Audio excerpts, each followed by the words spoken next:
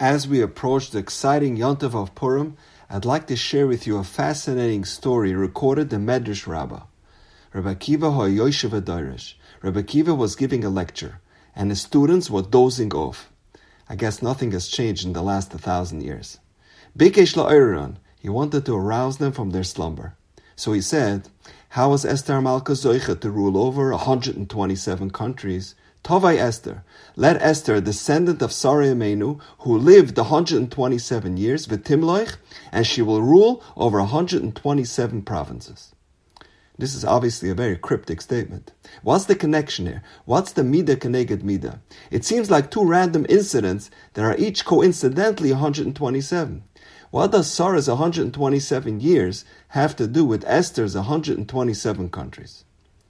The Chidush HaRim offers a beautiful insight in explaining the connection of 127. He says, Rabbi Akiva was relaying a very powerful message to his students, a lesson of how precious every moment is. He explains, if you do the math, each year of Sarah's life granted Esther one country. Each month was equivalent to one city.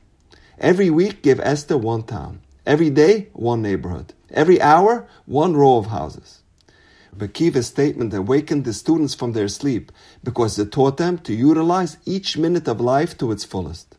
In essence, Rabbi Akiva told the students, since every day and every hour and every minute is so valuable, had Sarah Imenu squandered just a few hours here and a few days there, her descendant Esther would not have ruled over 127 countries. Sarah used her 127 years to their full potential. Every moment was purposeful and meaningful. Every year of achievement built yet another province, another domain, which her descendant Esther would inherit. What Rabbi Akiva was implying is that by nodding off during the shiur and wasting valuable time, you don't know what you're forfeiting down the road. In November of 2018, a video clip went viral as Rabbi Zev Leff, originally a Rav in Miami and now a Rav in Moshev Matisyahu in Eretz Yisrael, sitting in a stadium in England during a soccer match between the local team and the Israeli national soccer team. He later explained that he was in Scotland to visit his married daughter and grandchildren.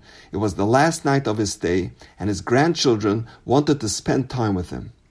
Rabbi Leff's son-in-law, Rabbi Yossi Badenham, works as a campus rabbi, helping draw young Jews closer and remain connected to Yiddishkeit.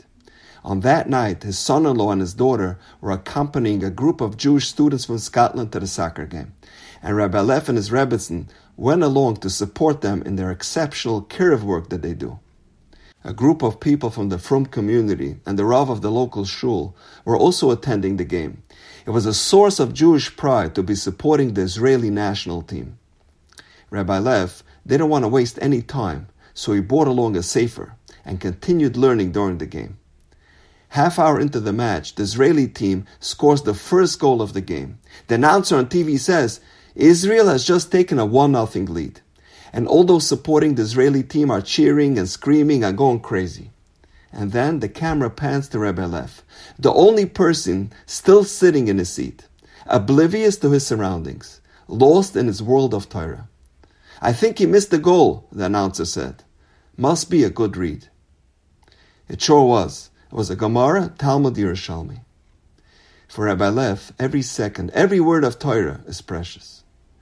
This brings to mind an incredible thought from the Alter of Kelm, one of the prime students of Yisrael Salanter.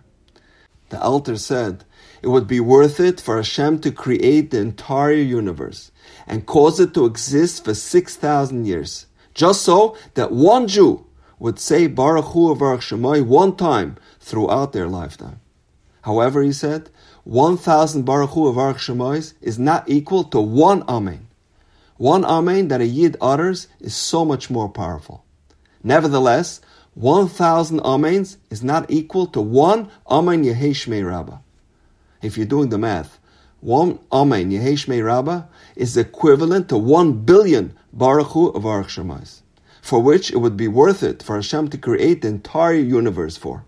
Yet, 1,000 Amen Yehei Shmei Rabbahs are not equivalent to one single word of Torah learned by one Jew.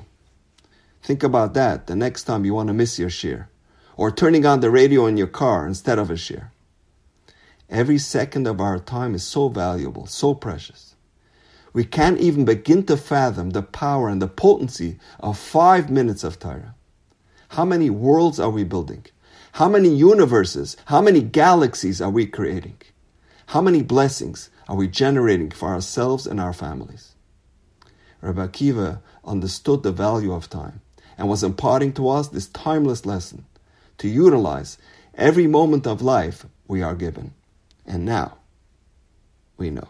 Have a wonderful day.